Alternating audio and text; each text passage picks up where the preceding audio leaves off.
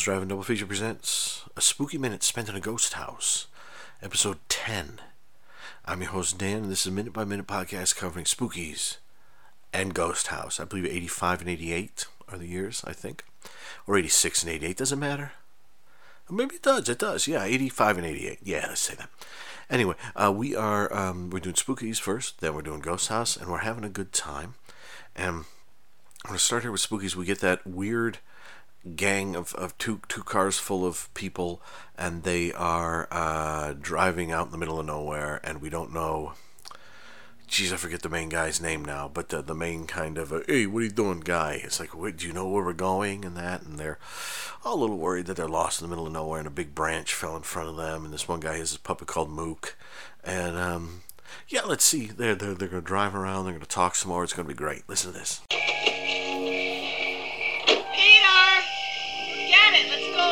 Hey, you can go home if you want to. I ain't gonna cry about it. Just shut up and let's go, Duke.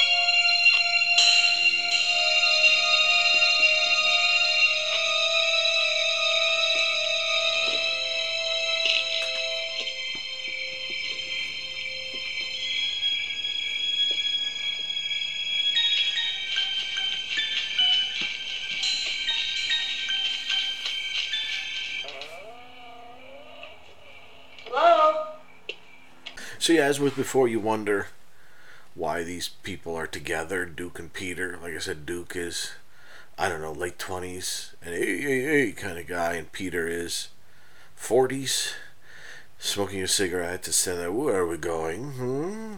Peter, ignore him. And then Duke almost runs over Peter's feet, apparently. And I like the moment when Peter, he's got a cigarette and he's very angry. He throws the cigarette in the ground. And I don't know if you can see it on the old VHS, but on the Blu-ray, you can see when it hits the ground, it lets out like a little spark. Like it lights up for a second. So, that's cool. And then we see the cat man, or whatever the heck that is, purring away. And then we follow Billy into the house. Now, the minute ends, with Billy opening the door and stepping in, saying hello.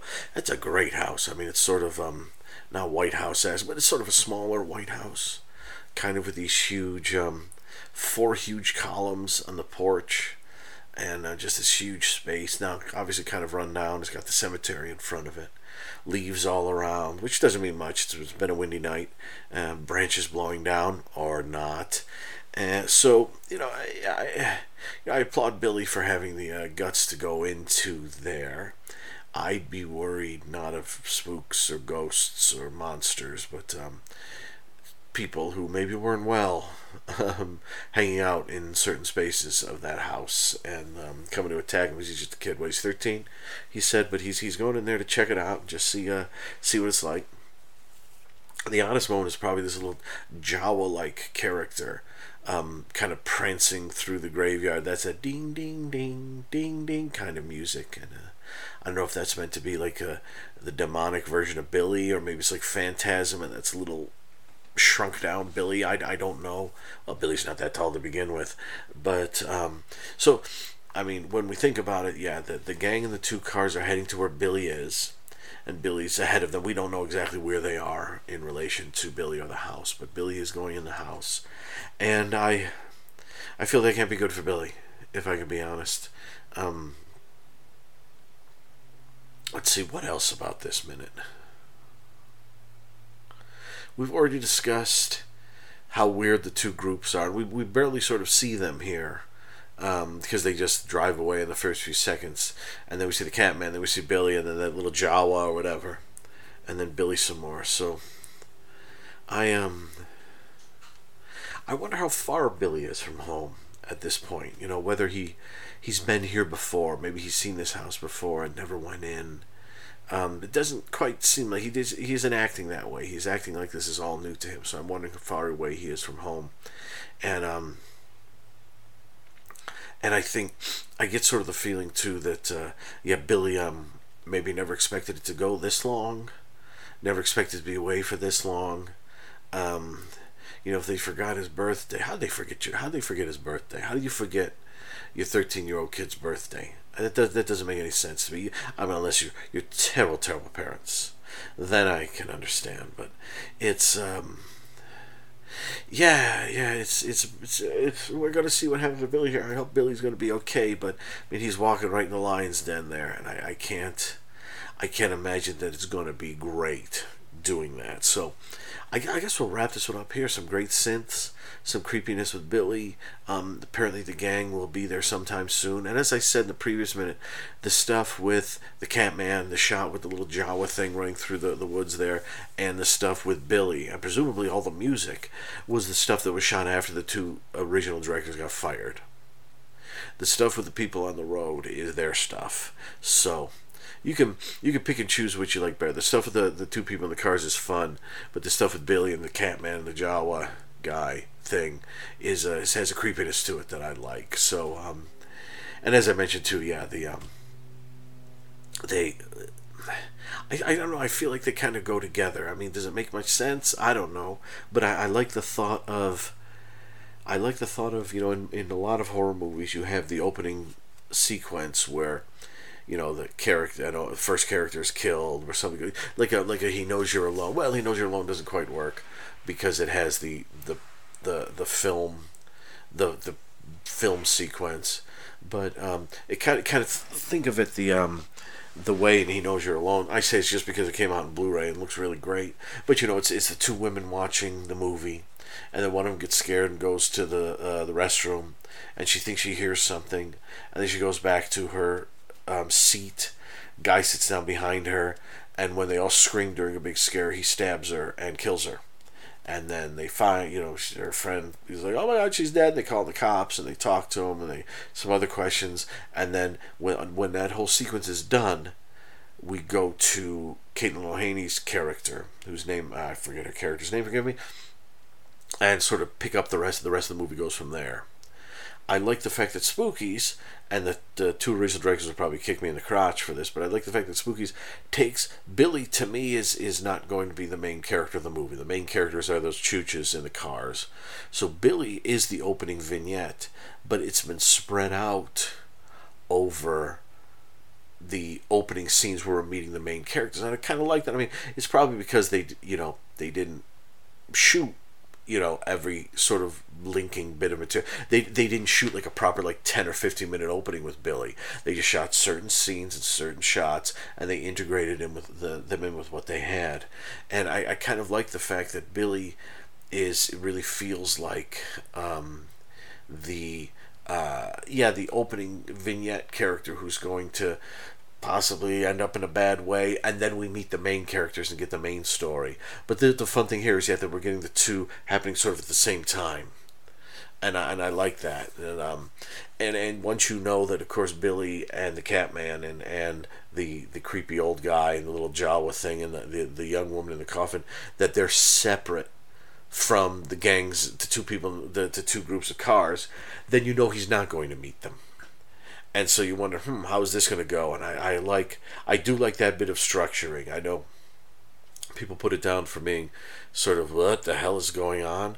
And yeah, there's a bit of, I mean, this was that time period. I think they may say this in the documentary on the Vinegar Syndrome, but this is that time period where, in the second half of the 80s, with Nightmare on Elm Street and beyond, your films didn't have to make sense.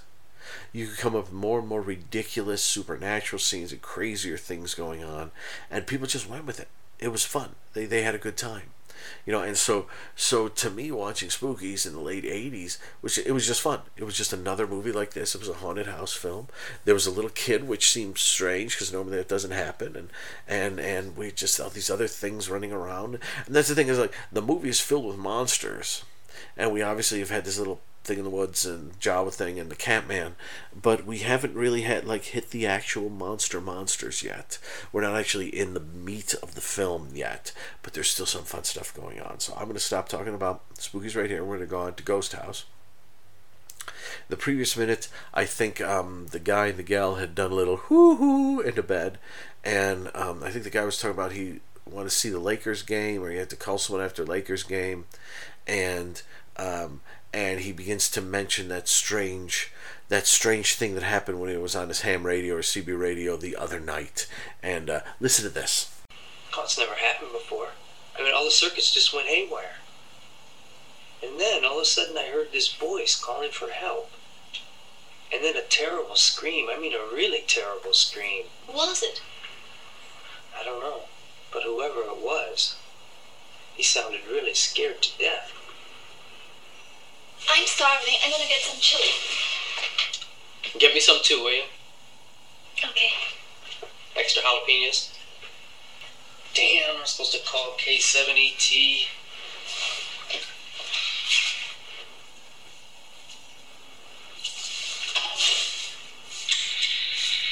K1UR calling K7ET.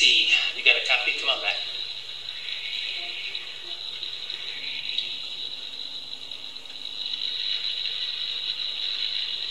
Let's try 1790 megahertz. I feel like I've said this maybe on a previous podcast, or maybe something when I wrote about BJ and the Bear for my my website, some Polish American Guy reviews things. But my only sort of experience with sort of CB radio or ham radio was when my friend Mark Kawadi, who lived next door to me, for as little as I can remember myself being, until around 10, and he got a ham radio, or CB radio, some variety. This would have been 80, 81 or so, and we were two dumb kids, and we just sat there with we had a CB dictionary or CB handbook. Actually, I still have I don't have a copy of that, but I bought a copy of it at a used bookstore the other day. A super fun CB dictionary from 1979 or 1980. Which even includes in the back how you can register, your CB radio, and everything has a little form in it. You can tear the page out and mail it in. It's pretty great. It's a fun thing to do if you come across something like that, or a book or an old comic book or something like that, or a magazine advertisement from the 70s or 80s for something other, and it has a phone number. Call the phone number. And request something, or send the little mail-in thing to whatever. I did that about 7 or 8 months ago. October, November, January, February, March, April, May, June. 9 months ago. I was resorting my Doctor Who DVDs, and when they first came out, the first few years they came out, each one had a little postcard that you could send to Warner Brothers. And you would fill it out, and and such, and it was no postage necessary.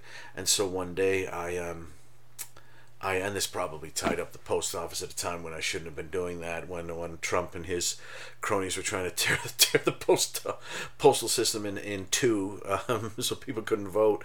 But I remember, just for fun, I sent in 40 of those. Just one day, I passed a mailbox and I had them in my backpack, and I dropped them all in the mailbox, and I haven't heard anything back from Warner Brothers. I was hoping they'd send me, some sort of something, but they haven't, which is too bad.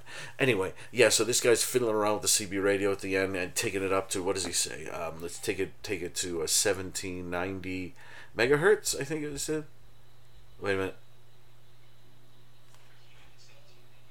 Let's try 1790 megahertz. I like the way he says it, because he says it as if he's teaching a class. He doesn't say, let me try 1790 megahertz. He says, let's try 1790 megahertz, as if he was teaching everyone how the ham radio works. And I love the little wood carved his call letters on top of the main radio thing. There's the wood carvings of his call letters, and I can't help thinking that since his girlfriend is Dutch, maybe she did that. I don't know, And she brought along some wooden shoes for him too. I don't know, but I'd like to think maybe that's carved out of some of her old wooden shoes. Is it something where the families would keep the booties Little baby's first booties. Is this like, if you're Dutch, did they keep your first pair of wooden shoes, or am I thinking of the wrong people altogether? I apologize, anyone's out there who she loves chili though. She gets right up and goes out and gets some chili after they have their conversation about him hearing the man screaming horribly like he was being killed. I'm gonna have some chili, extra jalapenos, and she does have a look on her face when when he says, "Oh, give me some too." She does have a look on her face like, "F you," just for a second. I don't know if that's because I've said there's in the movie Witchery, which is La Casa 4, the lead actress, one of the lead actresses, the one who's with David Hasselhoff, she has a foreign accent throughout, and she doesn't seem to understand what she's saying half the time. In fact, I've said this before, she has the last line in the movie, and when she has to sort of emote on it, she like gets she gets it all wrong. Here, like I said, I do feel like this woman knows English and knows what she's saying, but that look she gives him is just, to me, is a bit of a weird look. So yeah, so he says, the other day on the ham radio he heard screaming, and I think we know what man that was he heard screaming. Mr. Walter Koenig. No, Koenig. No. How about Mr. Victor Buono? No, I'm kidding. I think it was the dad being killed by whatever the heck that was in the house that his daughter Henrietta was controlling, or maybe it was a giant Henrietta. What's funny is that I just thought for a second that there's a little girl Henrietta, and then this giant person comes in and kills the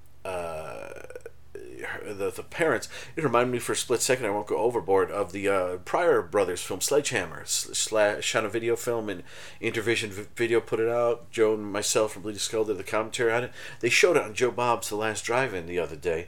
Unfortunately, they did a night of that and Things. Things is not a favorite of mine, but when I'm in the mood for Things, all you can watch in that mood is Things. But Sledgehammer I adore. I wouldn't have done the commentary from it if I didn't love the movie. But it was kind of too bad that they promoted the evening as, these films are shit. If you can get through them, we'll give you some sort of certificate or prize. And rather than, hey, we got two really weird ass films to show you. What do you think? Because I found, even with something like Ghost House, maybe it's the way you pitch the film. Like when we did our Bleeding Skull tours and we showed Black Devil Doll from Hell, Tales from the Quaddead Zone, what else did we show? Boarding House on 35mm, Dr. Bloodbath, Ogroff, Night to Dismember, and we also showed Don't Panic Another Time. Whenever we showed them, we never ever said, these films stink. We said, these films are weird. You're going to see some stuff like you've never quite seen before. Some very strange things are going to happen in front of your eyes. Keep in mind, these are very low budget. These are whatever. But we never said, these films are shit. Try to get through them. And I think there's something about that attitude. I mean, that's sort of not quite the MST attitude, but that's more or less the MST attitude. And, like they would do that with Ghost House too, or Ghost House. I guess Ghost House 2 would be Witchery, right? If La Casa, this is La Casa 3 and that's La Casa 4. But it kind of reminded me of the Sledgehammer thing, where sometimes it's a little boy and sometimes it's this giant guy with a sledgehammer. I can't imagine not enjoying a viewing of Sledgehammer. But I can imagine, I don't think they should have, honestly, I'm glad they showed it, but I don't know, showing a mainstream horror audience Sledgehammer and Things is actually, I think, more science fiction than horror. But showing a mainstream audience those two movies seems like a slight mistake to me, because for every 3 people who are like, this is absolute garbage, why are you wasting my time, there will be one person who's like, what the heck? What was that? And try to find out more about it. But the majority of the people, more than the majority of the people, are going to be like, this is shite. This is absolute garbage. And so it was fun that they showed it, but like I said, you don't preface it with, this is shit. Try to get through it. You preface it with, these are weird as hell. You think you're going to get a kick out of this. Well, you don't have to say that either. We used to just say, we really love these and they're really weird. So watch and enjoy. And I mean, we got a whole crowd of people in Chicago to watch in the middle of a blustery, wintry day in mid-January 2014 to watch Tales from the Quaddead Zone. And no one that we talked to afterwards came up to us and said, boy, that was an absolute piece of shit, the worst thing I've ever seen. People are like, that was so weird. What was that? And it's all the way you frame it when you show people. And it's too bad that most people now have been introduced to the world of SOV, and with a very entertaining and a very historical SOV film with, hey, look at this piece of crap. Try to finish it. Oh, well. I didn't say much about Ghost House on this because I'm just in a bit of a rambling mood, and there's not much going on.